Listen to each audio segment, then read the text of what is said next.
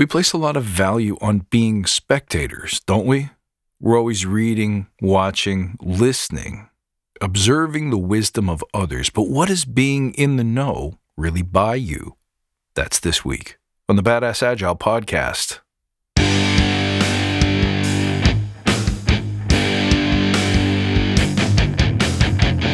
Greetings, team. Welcome to the Badass Agile podcast. I'm your host, Chris Williams.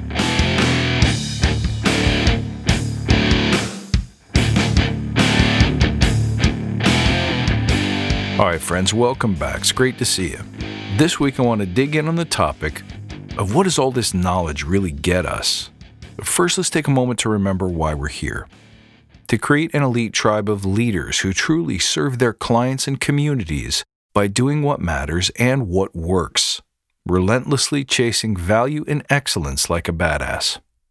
There's so many resources out there about what we need to do to be agile, but we're focused on who you need to become in order to lead teams. So let's hammer down those fundamentals to create a truly unique and powerful force in this industry. Now remember, friends, if this episode helps you, please help spread the word.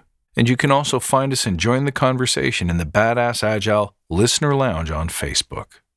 Consider this. How much time do we waste on social media trying to know the latest, trying to stay on top of the trends? At work, how many meetings do we attend for the purpose of just being looped in or informed? How many books do we read, hoping that it will somehow transform our practice, only to forget most of what we learned, most of what we read, and give up on trying to remember it and implement it when it doesn't yield instant results? What would happen if we stopped doing all of these things and started with the assumption that what we need to know will find us? It'll find us in the right moment. Could that be possible? Well, here's what that would do. Number one, it would save us a ton of time. It would save us a ton of confusion trying to make sense of all the competing and differing information out there. But most importantly, it would set a model for others that when it comes to agility, we mustn't spend so much time watching, observing, and consuming, because there is a point after which more new information or just more information won't make you better. Now, that point could be different for everybody, but the truth is this, that in most cases, the point at which more knowledge, more information, more content won't make you better is pretty darn low. So the alternative is we assume, we expect that the right information will find us at the right time. That means when we need it, it'll be available to us. Well, how's that going to happen? If you're not studying, reading, watching YouTube videos, checking out social media, following certain accounts on Twitter. I mean, you can follow mine, but you get what I'm saying. How will it find us if we don't do these things? Well, it won't surprise you to hear that my opinion is that the right information will find us if we are being bold, courageous, and internally certain. To do that, we have to leap. All that wrapped up in a nice little bow is basically saying the right information will find you through practice, not through study. We must do. We must fail. And here's the next point. It's not by doing average things. Unfortunately, the best way to learn, the quickest way to learn, the shortcut to being the best you can be is to lean into the fear zone every day. See, it's usually the case that the scariest thing is the most important thing to do. Isn't that true? I'm going to say that again. The scariest thing is the most important thing to do. Why? I suppose there's something to be said for spending time in the red zone. That's where all the growth happens, right? Muscle doesn't grow unless you tear it. But the reality is it scares you because it's something that you have yet to begin to master. Think about it. The things that frighten you, maybe it's public speaking, maybe it's troubleshooting or testing, maybe it's selling your ideas. Whatever it is that scares you doesn't necessarily scare everyone else, which means that some kinds of scary are highly subjective. When I say you need to lean into your fear zone, I'm talking about exactly those things. Not dangling yourself off a high ledge or walking through fire. I'm talking about the things that are scary for you, but not universally dangerous. That's different. And you find that whatever it is scares you because you don't yet have the internal confidence, the internal certainty, probably because you haven't done it enough. You haven't done it enough to clear away the cobwebs of the unknown. You haven't done enough to wipe away the imprint left by past negative experiences. And so if the fear still lingers, it's a clear sign that you haven't done the work yet. What have you been doing with your time? You've been doing other things. I see this all the time in my coaching practice. When we fail to act, when we fail to ask for help, when we fail to call to action, when we fail to take risks, what we do to substitute is busy ourselves with other work that we think is meaningful. Maybe even we pretend it's meaningful. Here's the problem. We end up never getting what we want.